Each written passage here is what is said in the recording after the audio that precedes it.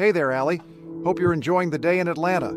It's Monday, and it looks like you've got a mix of clouds and clear skies ahead. Highs around 69 degrees with a pretty clear evening. Perfect weather for catching up on the latest news.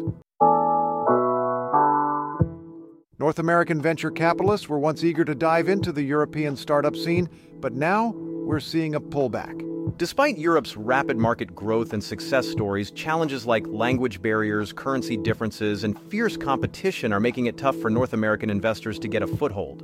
Some might be, I'm Jonathan Martin. And I'm Steve Onsker, and this is Early Bird News from Pocket Pod News. Over in Ukraine, the Prime Minister has just announced an expected $11.8 billion in economic support from the United States this year. With a budget gap of $37 billion due to the ongoing conflict with Russia, this aid is seen as crucial for both defense and economic stability. And turning our attention to health tech, light therapy lamps emitting near-infrared light are gaining popularity as an alternative treatment for seasonal affective disorder and mood improvement. A Dutch company showcasing devices designed to be integrated into laptops or webcams. But is NIR therapy truly effective? More research is needed. Stay with us. We've got all the news you need to start your day right here on Early Bird News.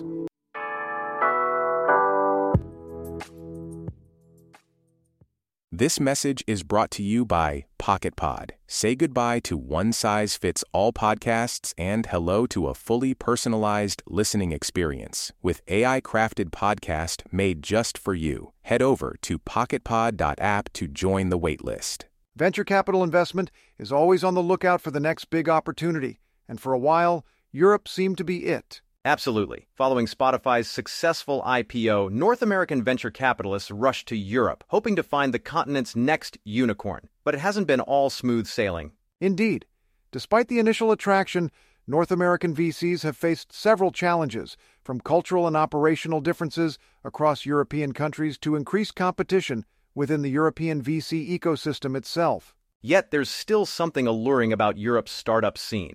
With clearer regulations in some sectors and a continued interest from US-based LPs, there seems to be a path forward for those willing to adapt. To navigate through these complexities and opportunities, we're joined by Pocket Pod News business and finance correspondent Scott Dwyer. Scott, what can North American VCs do to successfully invest in Europe? Well, Jonathan, the key for North American venture capitalists looking to invest in Europe seems to lie in understanding and adapting to the unique landscape of the European market. The initial attraction, largely spurred by high-profile successes like Spotify's IPO, showcased the potential for outsized exits. But as we've seen, simply pouring money into Europe isn't a guaranteed path to success. One of the primary challenges has been cultural and operational differences across countries. Unlike the relatively homogenized U.S. market, Europe is a mosaic of diverse cultures and business practices which can complicate investment strategies. That diversity sounds like a double-edged sword. On one hand, it offers a wide range of opportunities. On the other, it presents significant challenges. How have these challenges affected North American VCs' presence in Europe? Indeed, Jonathan, the challenges have led some notable firms like Coatue and OMERS to exit the region altogether. Moreover, there's been a significant decline in the overall value of European deals involving at least one U.S. investor, 57% lower in 2023 compared to just a year earlier. This decline underscores not just operational hurdles, but also increased competition within the European VC market itself. Speaking of competition, how has the landscape changed within Europe? Are local investors stepping up? Absolutely. The European VC ecosystem has matured remarkably over recent years. Now, 80% of capital deployed in Europe is actually European, which signifies a strong shift towards local funding sources for early-stage startups. This local dominance is reshaping how deals are made and who gets to make them, a trend highlighted by General Catalyst's merger with La Familia based in Berlin. You mentioned strategic missteps by North American VCs focusing too much on London. Could you elaborate on that? Sure thing. Many North American venture capitalists initially concentrated their efforts almost exclusively in London, arguably because it offered familiarity within an otherwise diverse continent. However, this London-centric approach meant missing out on burgeoning startup hubs across mainland Europe where opportunities were equally ripe but less saturated with competition. Regulatory environments also play a crucial role here, right? Precisely. For sectors like AI and crypto, where U.S. regulations remain murky at best, Europe's clearer regulatory frameworks offer an attractive proposition for investment. Firms like Andreessen Horowitz seizing this opportunity by opening offices focused on blockchain and crypto in London exemplify this trend. Despite these numerous challenges you've described, there's still significant interest from U.S.-based limited partners, LPs, correct? That's correct, Jonathan. Success stories continue to bolster confidence among U.S.-based LPs about Europe's potential for generating reliable outcomes. Plural raising its first fund in 2022, with substantial investments from U.S. endowments being a prime example here. In conclusion, while initial excitement may have waned due to various hurdles, from cultural differences to strategic misalignments, the underlying opportunities for North American VCs willing to adapt their strategies remain robust within Europe's diverse ecosystem. Fascinating insights as always, Scott. Thanks for breaking down this complex landscape for us today. My pleasure, Jonathan. Always happy to delve into these intricate topics with you.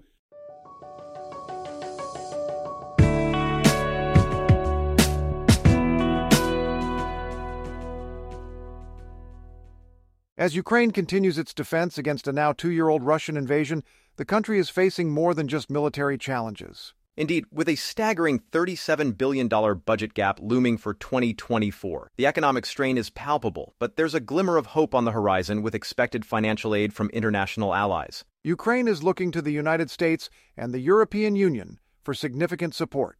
Prime Minister Denis Shmyhal recently announced an anticipated $11.8 billion from the U.S., alongside 18 billion euros from the EU. To dig deeper into what this means for Ukraine and its ongoing struggle for stability, we'll be speaking with Pocket Pod News international political correspondent Alexandra Klein.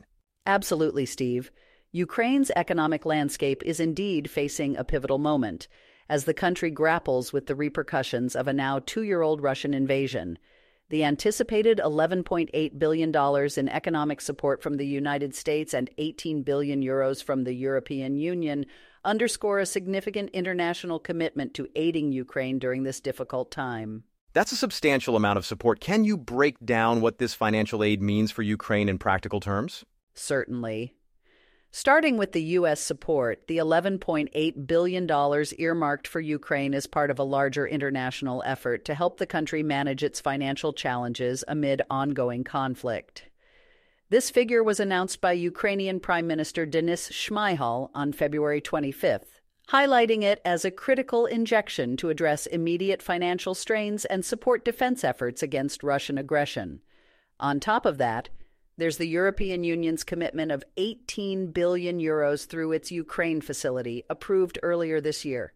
This funding is not just about numbers. It represents a lifeline for Ukraine's economy, offering vital resources that can be allocated towards rebuilding and stabilizing sectors hardest hit by the war. And talking about challenges, you mentioned a $37 billion budget gap for 2024. How critical is this situation? It's extremely critical, Steve. The $37 billion budget gap illustrates just how severe the economic impact of this prolonged conflict has been on Ukraine's finances. It indicates not only immediate fiscal challenges, but also highlights potential long-term repercussions on economic stability and growth prospects if these gaps aren't adequately addressed. Prime Minister Denis Shmyhal expressed optimism about receiving this aid during a televised conference in Kyiv. What does his statement signify in broader terms? Prime Minister Shmyhal's optimism reflects both hope and reliance on continued international support to navigate through these tumultuous times. His comments aren't just about expressing gratitude. They signify an understanding that Ukraine's resilience and eventual recovery are closely tied to global cooperation and assistance. His statements also shed light on the broader implications of such support. It's not only about bridging financial gaps, but also about reinforcing Ukraine's position on an international stage as it defends itself against aggression, while striving towards economic stability and growth. With all these efforts and financial backing, what could we expect for Ukraine going forward? Looking ahead, Steve, these substantial commitments from both the United States and European Union offer tangible signs of international solidarity with Ukraine. While challenges remain monumental, especially with an uncertain end to the conflict, such support provides crucial breathing space for Ukraine's economy. It allows for strategic planning towards reconstruction efforts and bolstering defenses while ensuring that essential services and governmental functions continue uninterrupted amidst adversity. In essence, while immediate hurdles are daunting, there's cautious optimism that with sustained international backing like this, Ukraine can navigate through current turbulences towards eventual recovery and stabilization. A complex situation indeed, but one filled with glimpses of hope thanks to international cooperation. That was Pocket Pod News International political correspondent Alexandra Klein. Thanks for joining us today. Thanks for having me, Steve. It was important discussing these critical developments concerning Ukraine's ongoing struggle and resilience amidst adversity.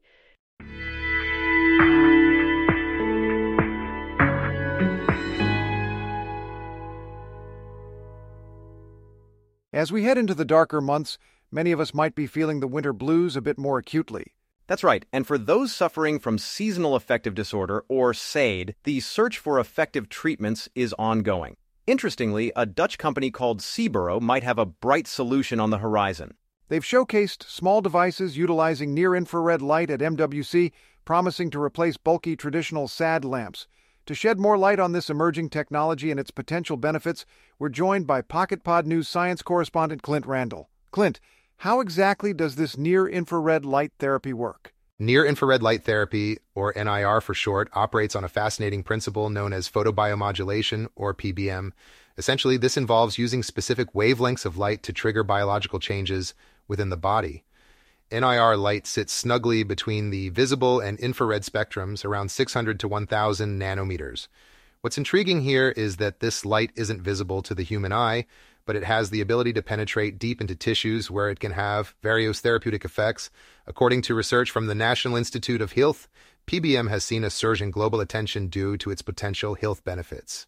That sounds promising, especially for those struggling with seasonal affective disorder. Can you explain more about what SAD is and how it relates to our modern lifestyle? Absolutely. Seasonal affective disorder, or SAID, as it's commonly known, is essentially a type of depression that's related to changes in seasons. For about 5% of Americans, which totals up to around 10 million people, the shorter days and longer nights of winter can significantly dampen their mood, due in part to decreased sunlight exposure. This lack of natural sunlight affects serotonin production, a key hormone that regulates mood. The modern trend of spending considerable time indoors exacerbates this issue by further reducing our exposure to sunlight. Traditional SAD lamps have been around for a while now. How do they compare with this new NIR technology? Traditional SAD lamps primarily utilize the visible light spectrum, aiming to mimic natural sunlight's effects on our bodies and minds. However, these lamps tend to be rather large and cumbersome, not really suited for someone who spends hours in front of a computer screen daily. NIR therapy presents a sleeker alternative using wavelengths that traditional lamps don't leverage to potentially offer similar or even enhanced benefits without taking up as much space. Speaking of sleek alternatives, Seaboro's demonstration at MWC caught quite some attention with their near-infrared devices. Could you delve deeper into what they're proposing? Seaboro indeed made waves at MWC with their showcase of small-scale NIR devices designed as practical alternatives to traditional bulky SAD lamps. These devices are still in the proof-of-concept stage, but represent an exciting step forward.